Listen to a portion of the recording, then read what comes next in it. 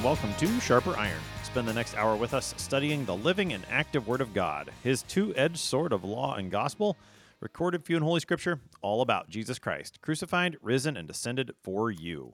Thanks for tuning in this morning here on Worldwide KFUO, Christ for you, anytime, anywhere. I'm your host, Pastor Timothy Appel of Faith Lutheran Church in Godfrey, Illinois. Sharper Iron is underwritten by the Lutheran Church Extension Fund, where your investments help support the work of the Lutheran Church Missouri Synod. Visit lcef.org for more information. On this Wednesday, December 6th, we're studying 1 Corinthians chapter 10, verse 23 through chapter 11, verse 1. In today's text, St. Paul wraps up his instructions concerning meat sacrificed to idols. He reminds the Corinthians to seek not their own good, but the good of their neighbor, all the while doing everything to the glory of God.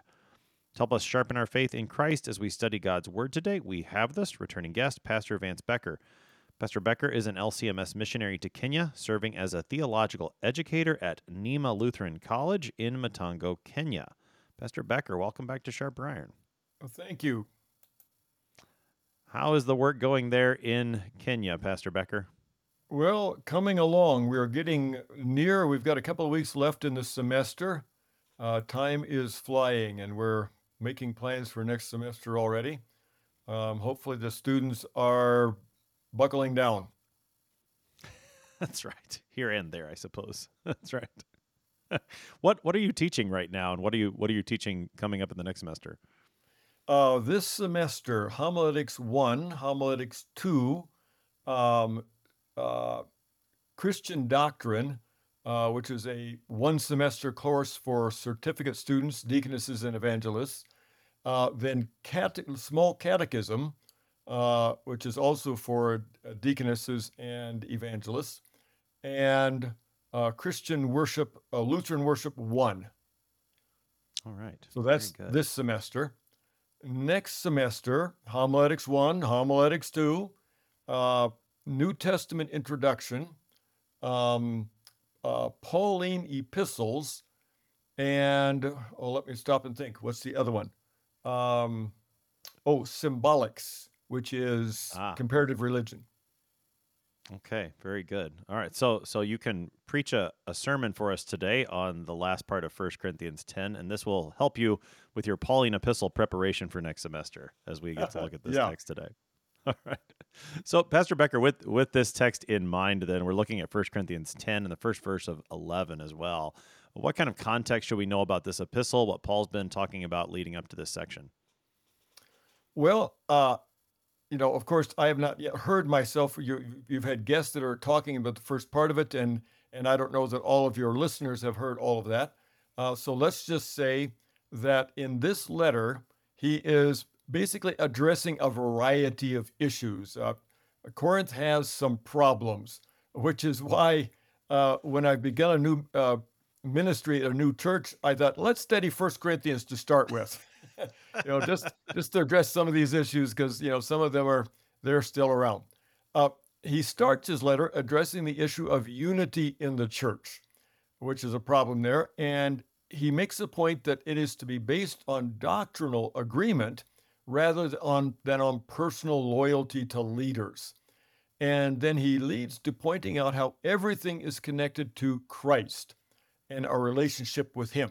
And that is a theme that runs through the book. It's all about Christ. And at the same time, with every issue, he emphasizes it's Christ and our relationship with the others who have a relationship with him. So then he starts dealing with issues one at a time. And I am going to say that the ones he picks up first are related to sexual morality, sexual relations, but various marriage and sexual immorality.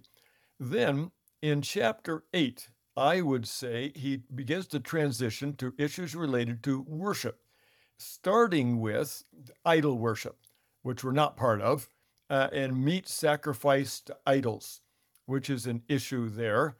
And then in chapter 9, the one right before this text, he elaborates on a point that what is most important is not my rights, but what is the right thing to do for others. And that comes up more than once in here in dealing with issues. And the common idea in Paul's response to various questions is the main issue is relationships. It's not the food, it's not what's worn, it's relationships. Um, Now, in chapter 10, he's still on this topic of participating in idolatry. And now at the end of chapter 10, he comes back to this eating meat sacrificed to idols. And his emphasis is on how this affects others. In the first time he brings it up, he talks especially about how it'll affect weaker believers. In this section, I'm going to say he picks up on how it's going to affect unbelievers. And then, so after this section, I'm going to say the end of this 3 chapters on dealing with idolatry and meat sacrificed idols. He moves on to other issues related to worship, more specifically Christian worship and various issues in that. I think, too, within the last part of chapter 10 that we looked at previously, there's a little bit of a thought of make sure it doesn't have an effect on you either, with the warning concerning the Israelites and the way that they, all heard the good news. They all walked out of Egypt through the Red Sea on dry ground, and they all ate the same spiritual food and drank the same spiritual drink, but not all believed, and so some fell in the wilderness. I think there's also, you said, we want to watch out for how this affects my neighbor within the church, the weaker brother. We want to watch out, we'll see today, how this confesses to the unbeliever, but we also want to watch out how this affects me too, lest I become wrapped up in idolatry. So all of these things are in play as Paul is discussing this matter with meat sacrificed to idols. Now, we've talked about this issue a couple times in this section, Pastor Becker, but as a missionary in Kenya, perhaps you or your students have a little more experience with this matter of meat sacrificed idols than some of us do here in the United States. Is this an issue that is still faced by the church in Kenya or other places that you're familiar with? It's interesting you mentioned that because as I have taught through 1 Corinthians in some of my classes here, some of the things that for us as Americans, we say, okay, that was an issue back then, but it's not an issue today, like meat sacrificed to idols, like women's head covering. Those things are still issues here. It's just interesting to us all the time how much being here gives us it's a Bible Times lifestyle here in various ways. And yes, my students have told me, I have not seen it right in this area, but some of my students have told me, oh yes, in areas where they come from, well, there's very definitely idol worship. And there are sacrifices to idols and meat sacrifices to idols, along with, like witchcraft, where you got to sacrifice a chicken or a goat, this kind of thing for that. And my students tell me, yes, in some of their places, eating meat that has been sacrificed to idols and is being sold, that is a thing. Wow. Yeah. So again, this is not outdated by any means. Whether in Kenya or in the United States, the Word of God speaks to us still today with instruction for our faith and life. Any more introductory comments on this text from 1 Corinthians 10 before we jump in, Pastor Becker? No, I'd say let's start looking at these verses themselves. All right. So we're in 1 Corinthians 10, beginning at verse 23 this morning. All things are lawful, but not all things are helpful. All things are lawful, but not all things build up. Let no one seek his own good, but the good of his neighbor. Eat whatever is sold in the meat market without raising any question on the ground of conscience. For the earth is the Lord's and the fullness thereof. If one of the unbelievers invites you to dinner and you are disposed to go, eat whatever is set before you without raising any question on the ground of conscience. But if someone says to you, "This has been offered in sacrifice," then do not eat it, for the sake of the one who informed you, and for the sake of conscience. I do not mean your conscience, but his. For why should my liberty be determined by someone else's conscience? If I partake with thankfulness, why am I denounced because of that for which I give thanks? So, whether you eat or drink, or whatever you do all to the glory of God. Give no offense to Jews or to Greeks or to the church of God, just as I try to please everyone in everything I do, not seeking my own advantage, but that of many, that they may be saved. Be imitators of me, as I am of Christ. That is our text for today. That is 1 Corinthians 10, verse 23 through chapter 11, verse 1. Pastor Becker, in verse 23, we have this phrase, all things are lawful, which had come up previously. I recall it in chapter 6 especially. And at that time, we thought that seems to be this is a slogan, something that the Corinthians are saying to Paul, that he's going to come back with, well, maybe you have to think about it in this light. So we have all things are lawful twice, and then but not all things are helpful, and but not all things build up. What's Paul getting at here in verse 23 of our text? Well, let me say yes. It is the same kind of thing that we see in 1 Corinthians 6:12. In both places, it's repeated twice. And yes, it seems that this is, he's quoting a claim of some in Corinth and repeating it, maybe even in a mocking way. All things are lawful for me. But I've noticed also that this is a teaching method of ancient teachers. You present an argument, a statement, and then a counter statement. That was a common way of teaching. So he's following this pattern that the Corinthians, as Greeks, would be familiar with. And it is, the thing we have to recognize is it is true. Paul himself has taught that in Christ we are set free from the law. And that is in the sense that we're not under the burden of the law, we're not under the accusation of the law. But as Paul also points out in his other letters, that does not mean that we do what is wrong. We are still controlled not by the law, but by the Spirit. And so we are still expected to obey the law of love. Jesus himself summarized in what was called the Great Commandment. You still have to love your neighbor as yourself. And that seems to be a main emphasis of Paul here. Yes, but still love your neighbor. And so one way to think of it this way, it's been said, Christians are free from the law, so we can do anything we want. But the question then is, so what do you want? What is it that Christians really want? And just as an aside here, when I teach catechism class, which is one of the ones I'm teaching this year, I point out that we start with the commandments, and that tells us what you have to do. But then we come to the creed, and that tells us what God has done for us. So we're not under the law anymore. And I say it this way, yes, so we can do anything we want. So what do Christians want? We come to the Lord's Prayer. And the Lord's Prayer is, here is now what Christians want. We want God's name to be honored. We want his kingdom to come. We want his will to be done.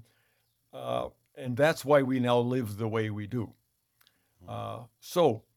Yes, you are free, but now in 1 Corinthians 6, where he repeats it, the first reply is the same. Not everything is beneficial. In 1 Corinthians 6, he's talking about sexual immorality. And his second reply is, but I will not be enslaved by anything. And now in chapter 10, he uses the same. The first phrase, yes, but not everything is beneficial. That is, to me, in a sense, I can do anything I want. So I could jump off a cliff if I wanted. Yeah, but I'm not going to do that. That's not good for me. But the second reply is, no, but not everything builds up others.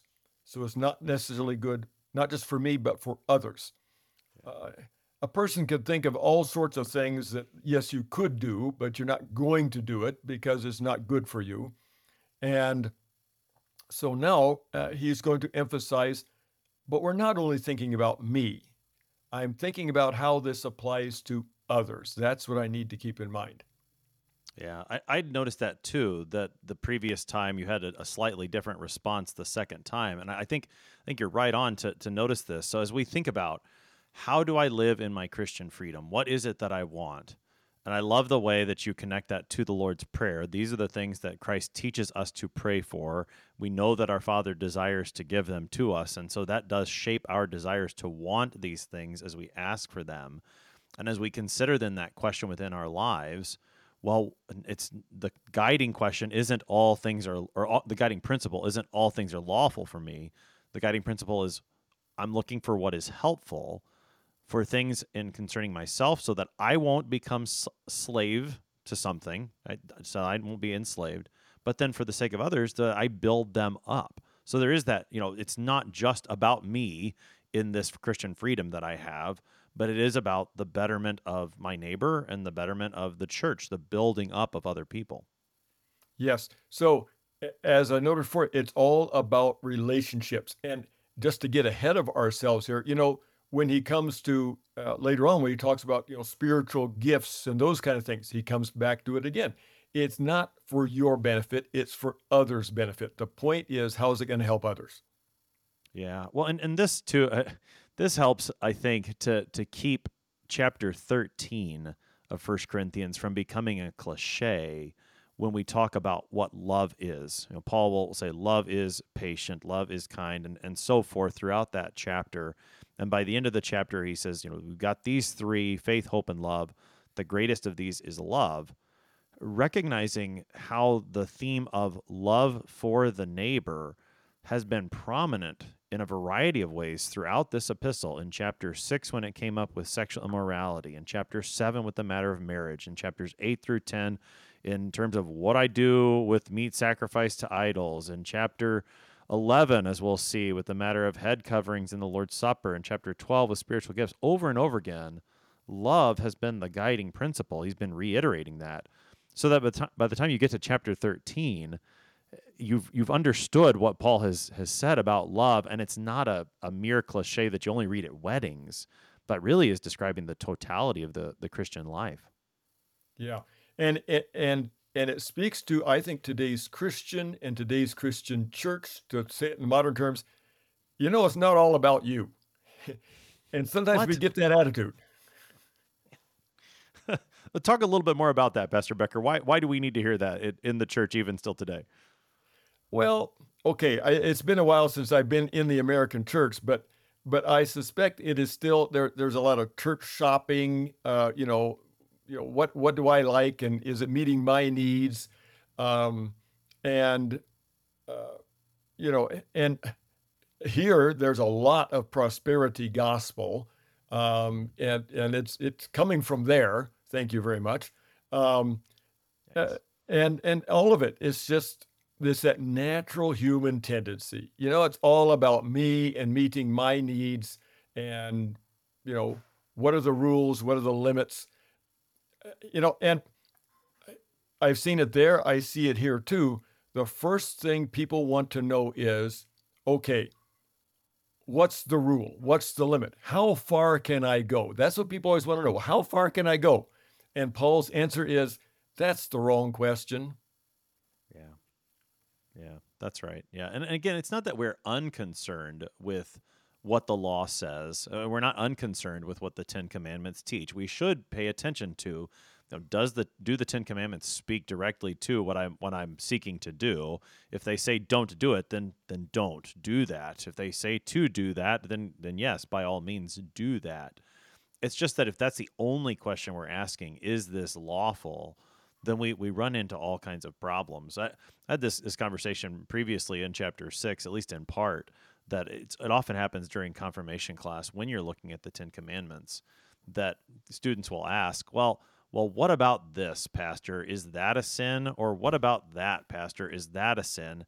And again, while that's certainly not out of bounds to think about that, if that's the only question we're asking, we're not thinking about how is this helpful or not, then we might run into things that, well, yeah, it's lawful, but we're going to run against what Paul's teaching here. Yeah. For people who live under the gospel, under grace, how much am I allowed to do is really the wrong question. Yeah, that's right. That's right. Instead, the right question, again, for chapter 10 especially, is what is helpful and what will build up my neighbor in love. So those are the opening statements for Paul here in verse 23. And then he really makes that clear in verse 24. Let no one seek his own good, but the good of his neighbor. Here again, we have that basic guiding principle for the rest of how he's going to apply it. Help us into verse 24, Pastor Becker. Can we do this? Can we take 24 through 26 in one chunk? Go for it. Okay. Because what I'd like to do is I'd like to start by jumping to 26. And he gives the reason that he says, okay, don't ask, is it sacrificed to idols or not? And the reason he gives is Psalm 24:1. That's what he's quoting in verse 26. The earth is the Lord's. And his point is, okay, this meat does not belong to any demon. It belongs to God. And that verse, I understand, was used by Jewish teachers, which these people are going to know, as a way to show it's a proof text for why we should pray a prayer of thanks at meals. And so he's getting into that, giving thanks, because everything God has created is good. But at the same time, everything God has created is ruined by man's sin. And one thing I like to say is there's nothing that God has made that is so good that we can't use it for something bad. And at the same time, there is nothing that happens that is so bad that God cannot use it for something good. So he says, first, let's keep in mind, everything belongs to God. Now, the main question about eating meat sacrificed to idols, that was answered back in chapter 8. Don't participate in idol feasts. That's very clear. Don't go and buy meat and eat it at home that you know has been sacrificed to idols. Don't participate in idol worship in general. The thing is not right or wrong in itself, but again, it's how it affects other people. Now, earlier, back in chapter 8, Paul dealt with the concern about how our freedom to eat is going to affect a weak fellow believer and lead them into sin. They're thinking, okay, this is a sinful thing to do. I see that person doing it. He's a mature Christian. And so I guess I can do it, but still in their mind, it's wrong. And so for them, it's sinful. You were mentioning, the question, well, what's right and what's wrong? Well, that's a complicated question because going against conscience is wrong. And even if it's not a wrong thing to do, if doing it goes against your conscience, then you are sinning because you're you're rebelling against God. You're doing what you think God says is wrong, and that itself is sinful. Now, that doesn't mean as long as your conscience is good, sinning is okay. No, it doesn't go the other direction. So there he was talking about you're going to lead a fellow believer into sinning by rebelling against God, doing what he believes is wrong, even though the meat's fine. But now here in verse 27, I'm getting ahead of myself. So verse 24, he's talking about seeking the good of the neighbor. And that's basically what we've been talking about. You're not just looking out for yourself, but love your neighbor as yourself. You're looking for their good. So how do you do that in this situation? Verse 25, you can eat what's sold in the meat market without raising a question on the ground of conscience. That's what he dealt with back in chapter 8. It's just meat. The idols don't exist. There's only one true God, and God made it. But we have to remember it's about relationships and including here now, he always comes back to our relationship with God. And that is be thankful for what God gives and don't call anything that God made and God gives bad. So yes, nothing wrong with the meat itself. Jesus says, it's interesting, Jesus says in Luke chapter 10, verse 8, where he's talking about the disciples going out on what I'll call their internship or vicarage, eat what is set before you. And that's basically his advice here too. And I don't know if he's intentionally quoting that, but he's saying, eat what's set before you. But I'm getting to verse 27. Anything you want to say before we roll into verse 27? Before we get there then, so in verse 25 and 26 then, eating whatever is sold in the meat market without raising any question on the ground of conscience because of what it says in Psalm 24. So kind of what I'm imagining in my mind is the Christian walks into the meat market and sees all of the meat there. And without raising any questions about it, when that Christian looks at the meat market and all the meat, the Christian prays a prayer of thanksgiving. Lord, thank you for this daily bread. Thank you for providing food for me, for my neighbor, for my city. Thank you for this, because I know all of this is yours. The cattle on 1,000 hills are yours, Lord, and here you have provided meat for me and my neighbors. Thank you. And so as it concerns me, when I look at all that meat, that's what I see. That's the prayer of thanksgiving that comes into my mind. Idol worship isn't something that's going through my mind because I'm a Christian and I know who the true God is. And even in Psalm 24, which he quotes from here, the matter of idolatry is there in the background. Later in that same psalm, the question is asked, who gets to ascend the hill of the Lord? And in the way that the psalm continues, it's, well, those who do not worship idols, those are the ones who truly see the Lord as he is.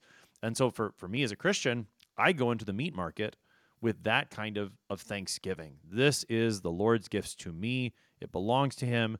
Now I receive it with thanksgiving for myself and for my neighbor. That's all for me on my own.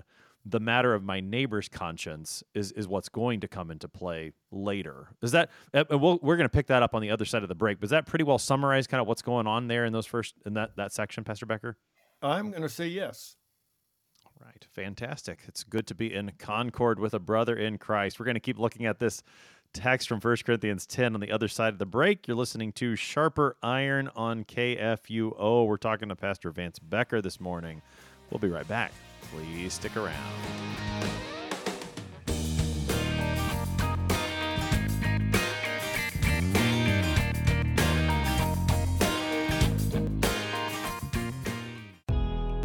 Who does Lutheran Church Extension Fund serve, you ask? It's simple. We serve Lutheran Church Missouri Synod ministries and church workers with loans and ministry services. And it's faithful Lutherans like you, church members and church workers alike, investing with LCEF that makes it possible for LCEF to serve these ministries. Learn more at lcef.org. LCF is a nonprofit religious organization. Therefore, LCF investments are not FDIC-insured bank deposit accounts. This is not an offer to sell investments or solicitation to buy. LCF will offer and sell its securities only in states where authorized. The offer is made solely by LCF's offering circular. Investors should carefully read the offering circular, which more fully describes associated risks.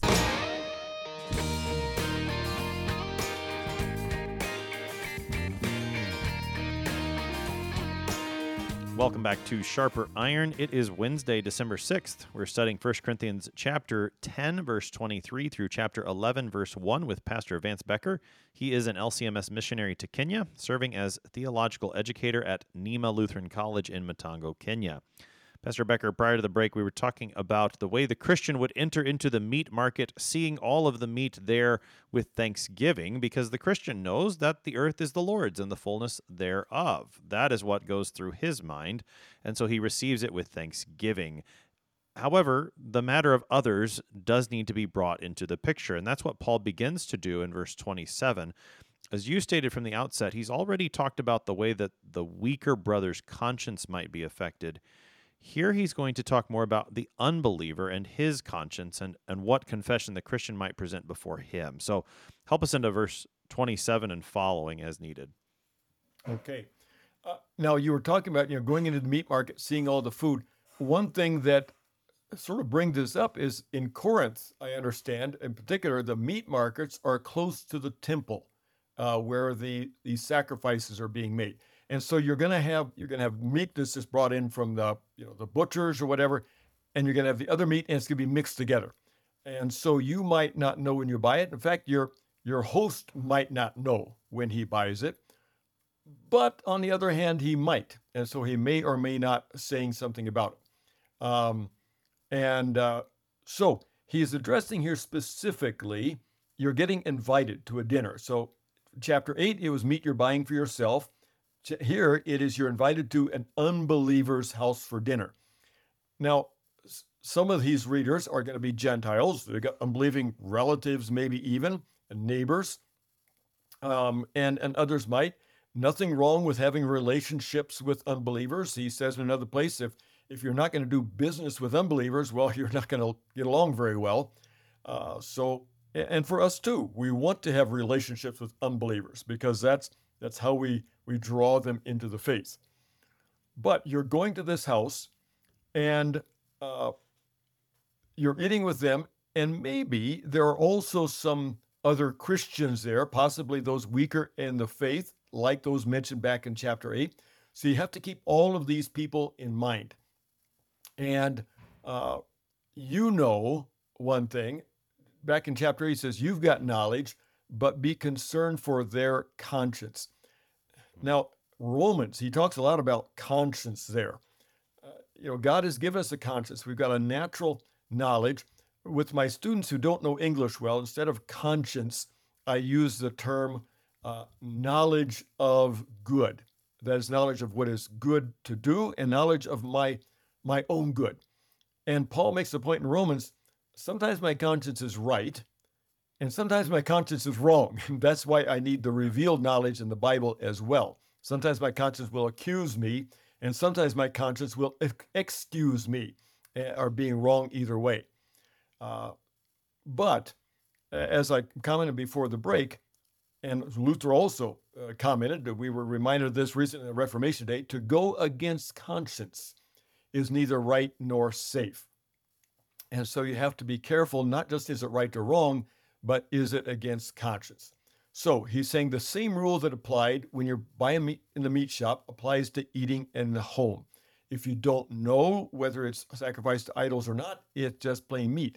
But now that seems to indicate an exception to the general rule. If your host clearly comments it has been offered in sacrifice, now it's a different issue. It has become an issue because you clearly do not want to participate in idolatry and fellowship meal with idolatry, and you do not want to suggest that you are for any reason.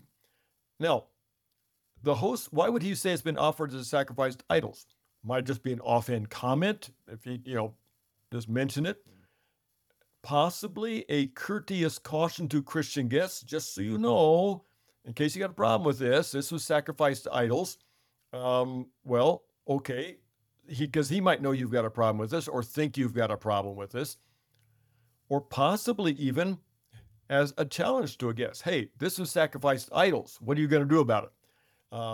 Whatever his reason for mentioning it, once it's mentioned, then we've got another issue. Now, a little bit of an aside, as I mentioned, the issue of conscience can make something right or wrong that is not necessarily wrong in and of itself. But once he's mentioned it, we've got another issue, and I'm going to say that this connects to my favorite part of the Book of Concord, Formula of Concord. Formula of Concord, Article 10, about what we commonly call adiaphora. What that is, things that are not commanded by God, you have to do them, but they're not commanded by God that you can't do them. It's an area of freedom. And this is where this text sort of connects to us today, even if we don't have meat sacrificed idols, because we do deal with matters of adiaphora in the church. So it's not that it's wrong in and of itself, but with church issues, and that's what's in Formula Concord, based on the demands or the expectations of others. And in Luther's day, it was the demands of the Roman Catholic Church. You have to do this. Or the expectations of the Reformed, as we would call them. We expect that you would do this. If in their understanding, doing this or that is connected to something that we recognize as false teaching, a false belief, then to do what they think we should do because of their false belief would, by our actions, indicate that we agree with their false belief. We're going along with their behavior they expect, And that seems to suggest we go along with the beliefs and teachings that they expect. And so our behavior now, even if not wrong in and of itself, our behavior becomes false witness. We are saying something by it. We're saying we agree with something that we don't agree with. And then it is wrong. It's wrong to do it if my behavior would suggest that by doing it, I'm agreeing with the wrong belief or teaching. And that's the issue here. You seem to be saying I go along with sacrificing meat to idols if I say, hey, no problem, I can do it now that I know it's been sacrificed to idols. So that's an issue that's another issue that comes up here. Any response you want to make to that? Well, this Formula of Concord Article 10 actually came up not that long ago in adult Bible class here at Faith. We were talking about the passage from Matthew 15 where Jesus tells the Pharisees, don't make laws of your traditions. Let God's law be law, and don't leave your traditions where they belong, not above God's law. And so we were talking about, and that certainly I think is in view here, where Paul's got this thought of all things being lawful. The freedom of the Christian is in view. But so we talked about Formula 10 recently, and the example that I used, and I think it fits well with the way you were describing it, in these times where this certain practice, which in and of itself is not sinful, when it gets attached to something that is false teaching, then we should not engage in that practice that otherwise would be free to us. And one of the examples that I brought up in Bible class was the matter of the mode of baptism, the amount of water that you use. The amount of water used in baptism is something that's entirely free to the Christian. But in certain contexts, especially here, where we have fellow Christians who insist that the only mode of baptism is to be immersed, then at that moment, we might need to think, I'm going to just pour the water in this case because I don't want to be associated with the false teaching that a baptism is valid only if it's an immersion. Yeah, that comes up here in classes. When we talk about adiaphora, the other thing that comes up here is the other sacrament, Lord's Supper, and that is using wine or not. Because in this culture, I mean, even among the Lutherans, but I think it's influenced by others, drinking any sort of alcohol is just, verboten. You just don't do that. And it's very difficult to convince the students that there's a difference between drinking alcohol and getting drunk. But that's sort of another issue. But that's when it comes up again, is adiaphora. Why do we say use wine? One reason is because there are those that say you can't. Wow. I didn't know that was a... Wow. Okay. Wow. I didn't know that was a thing. Wow. Yeah. So again, although the meat sacrificed to idols may not be an issue, particularly where we are, in these matters of Christian freedom, thinking about how to use that freedom for the good of my neighbor and for his conscience not to be led into sin, this is a very applicable thing in a number of respects within the church and the church's practices, and also in everyday Christian living. Again, that meat can be received with thanksgiving. When someone makes the connection to idol worship, this is something that Christians don't participate in. And so at that point, Paul says, you don't eat it. Now, and he makes it clear, you don't eat it for the sake of the one who informed you, for the sake of his conscience. And doesn't mean your conscience, but his conscience. In verse 29, he asks this question, and then into verse 30 as well. Why should my liberty be determined by someone else's conscience? If I partake with thankfulness, why am I denounced because of that for which I give thanks? What's he saying in those two verses? Okay, we're coming back to what he sort of hinted at in verse 28. The earth is the Lord's and fullness thereof, therefore we give thanks. As the Jews would say, that's where you give, you pray a prayer of thanks at meals. And this is something that Paul writes about in various places where he talks about, Romans 14, receiving everything, with thanks. 1 Timothy talks about marriage and abstaining from foods, which is here also. Everything God created is good, is to be received with thanks. So it's good in itself. And let me just make a comment about conscience. So conscience is our understanding of what is right or wrong to do. It's also our understanding about whether I am right or wrong. And Peter points out, because of baptism, I've got a clean conscience. God gives me a clean conscience. So I don't have to worry about my conscience in the sense of, am I good or bad? But when we talk about thanks, we get into his main point in the end of these verses which is, what am I saying about God? I need to give glory to God, and God gets the glory for this. God gets the thanks for this, because everything has to do with our relationship to him. Now, let me just say in regard to, which verse is it here? Verse 30, why am I denounced because of that for which I give thanks? Well, a couple of Greek words here. First, in verse 30, if I participate with thankfulness. The Greek word there is charity, basic in English, which could be translated, I partake with grace. But that's not the best translation for it here. It's in the dative, so it's well translated. I participate with thanksgiving.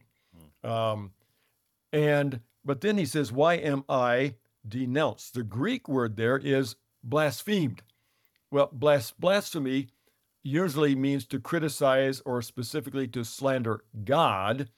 And in a sense, that is what's happening when somebody criticizes me. They're not just speaking against me, they're speaking against God himself, who has given this to me, because God's the one I'm glorifying when I give thanks. So if they're criticizing me for doing it, they're criticizing God for giving it to me. So that's the issue. So he's leading to verse 31, we're doing everything to the glory of God. And that's another line that we find in various other letters as well. Everything is to God's glory. Now, connecting back to that person I'm dealing with, I'm concerned about their conscience. I have Christian liberty, but I want to use my freedom in a way that helps them. And basically, the main thing I want to do to help them is point them to God. And so he's leading up to, I do what I do as an evangelist, as a way to keep from putting a stumbling block in their way, to keep them from God. I want to do things in a way that points to God and glorifies him, even when I'm sitting here eating a meal. Talk a little bit. What does that look like, to eat or drink or do anything to the glory of God? It's such a broad statement. What does that look like in the Christian life?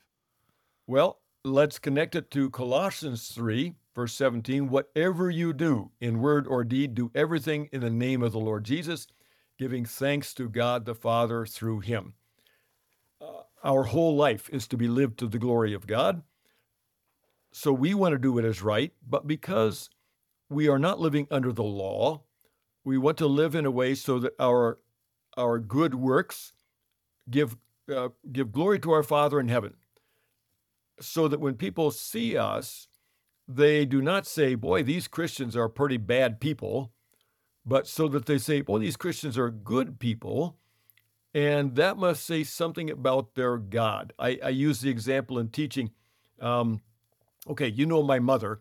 I'll tell a story on her. I remember being a kid. We have to run to town for something. She throws us all in the car, and on the way to town, she looks over, and here we got a dirty smudge on our face, and her expression was, "You look like a pack of urchins."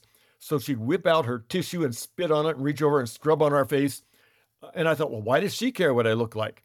Well, as a parent now, I know, because what I am like reflects on her. And everything we do reflects on our God. We have a good God. We have a just God. We have a loving God. And in various ways, everything we do reflects on him. And because I'm his child, back to Lord's Prayer again, the first thing I want, the first thing I ask for, is that everything I do honors his name. Yeah, that's right. Yeah, again, I really appreciate you bringing it back to the Catechism and the first petition of the Lord's Prayer.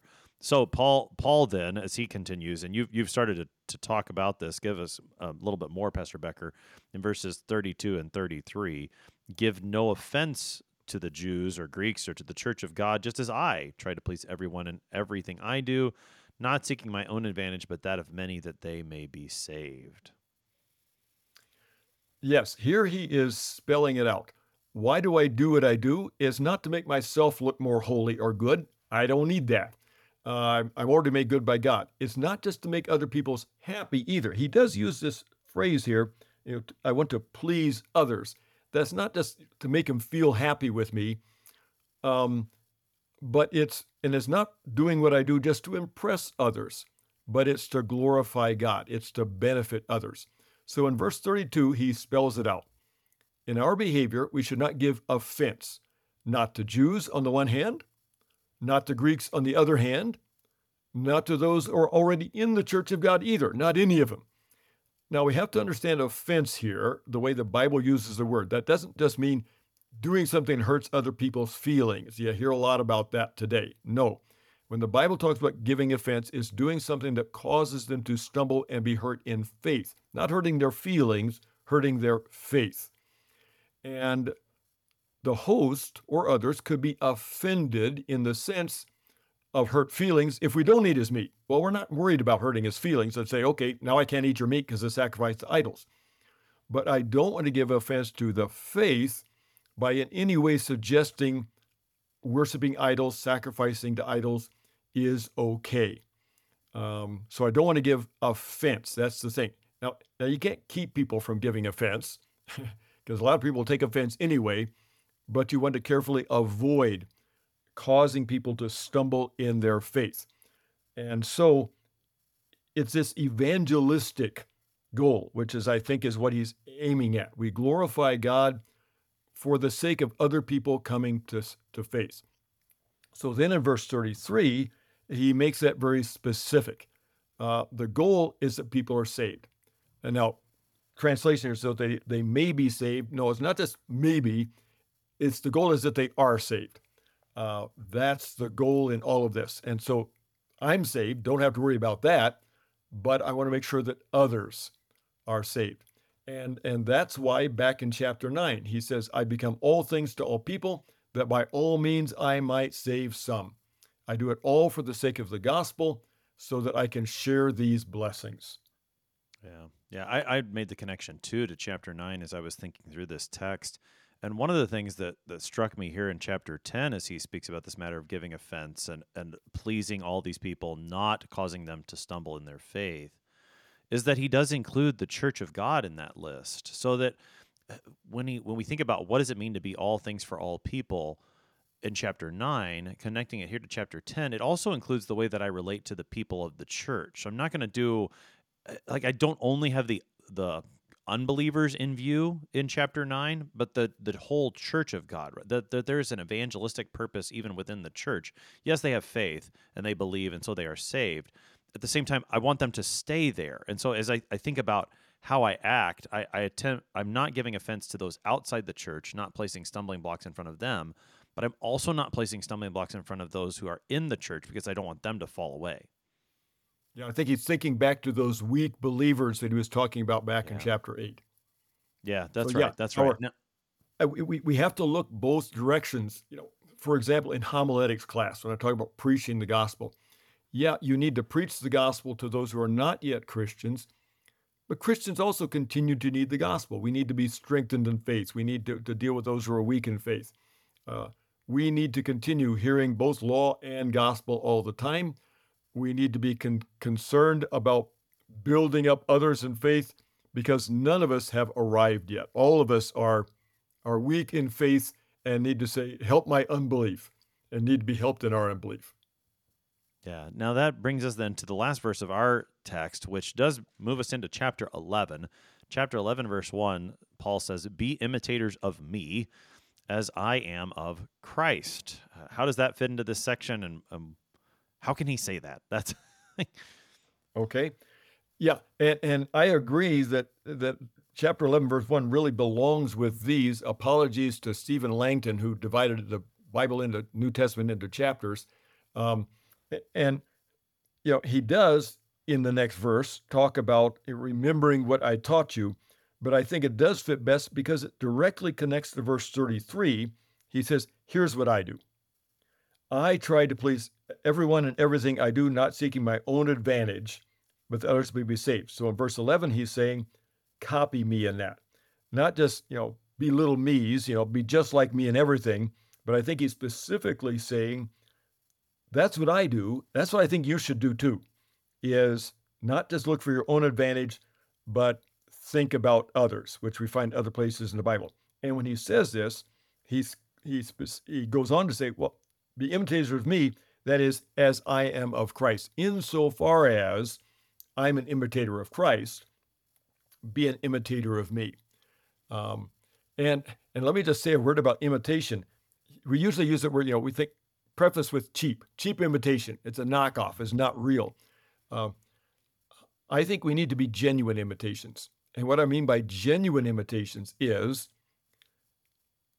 a copy that's made in the same way as the original. And what makes us do what we do? It's the grace of God. So not just pretend to be like me, but be like me because I am who I am because of the grace of God to me. And you also are who you are because of the grace of God to you. And that's why you can act in this same way, because we have been made to be like Christ. And so we want to imitate Christ, not in the sense of hypocritical pretending to be like Christ, but being made the true children of God, washed clean in Christ's blood, made truly like Christ. And so God's true children. And so let's live like who we are. Yeah, we start to do that in this life in great weakness because we do have the Holy Spirit. We are temples of the Holy Spirit. Christ has given us his gifts. We're going to talk more about that as this epistle goes on. And so this is not a matter of Paul becoming prideful, but rather, again, putting himself in that line. I imitate Christ. I want you to do that as well, because together we are in him. It is his name that we bear. Praying, again, thinking about the first petition of the Lord's Prayer, hallowed be thy name. Lord, let this happen for us, Paul says. Have about 2 minutes here, Pastor Becker. Help us to wrap things up on this text from 1 Corinthians 10 and 11 this morning. Okay, one more thing I'd say about example, good teaching method. Paul talks about pastors. How do you lead? You set example. So Paul's saying, I'm trying to be a good teacher. I'm trying to set an example so that you'll learn this. And specifically, be like Christ. What's Christ like? Christ wants everyone to be saved. Christ does everything for us. Everything he did was because of his desire that we are saved. And Paul is saying that's what we should be like. Let's be like Christ in his desire and doing everything so that other people are saved. And that's where he's leading to here. And that connects back to his, why do we do what we do? It's not about rules. It's not about meat, clothing. It's about our relationship with other people, and especially our relationship to Christ. That's why we do what we do. Pastor Vance Becker is an LCMS missionary to Kenya, serving as a theological educator at Neema Lutheran College in Matongo, Kenya. He's been helping us today to study 1 Corinthians chapter 10, verse 23 through chapter 11, verse 1. Pastor Becker, thanks for being our guest today. It was interesting. Thank you. All things are lawful but not helpful. All things are lawful but may not build up. As we seek to use our Christian freedom, we do so in love for the neighbor, building up the church of God, looking out for his good, not giving offense, not putting stumbling blocks in the way of the faith of others, but instead acting to the glory of God, that others might hear the good news of Jesus Christ and believe. I am your host here on Sharper Iron, Pastor Timothy Appel of Faith Lutheran Church in Godfrey, Illinois. If you have any questions about 1 Corinthians 10 and 11, send an email to kfuo@kfuo.org. It's always a joy to hear from you. Thanks for spending the morning with us. Talk to you again tomorrow.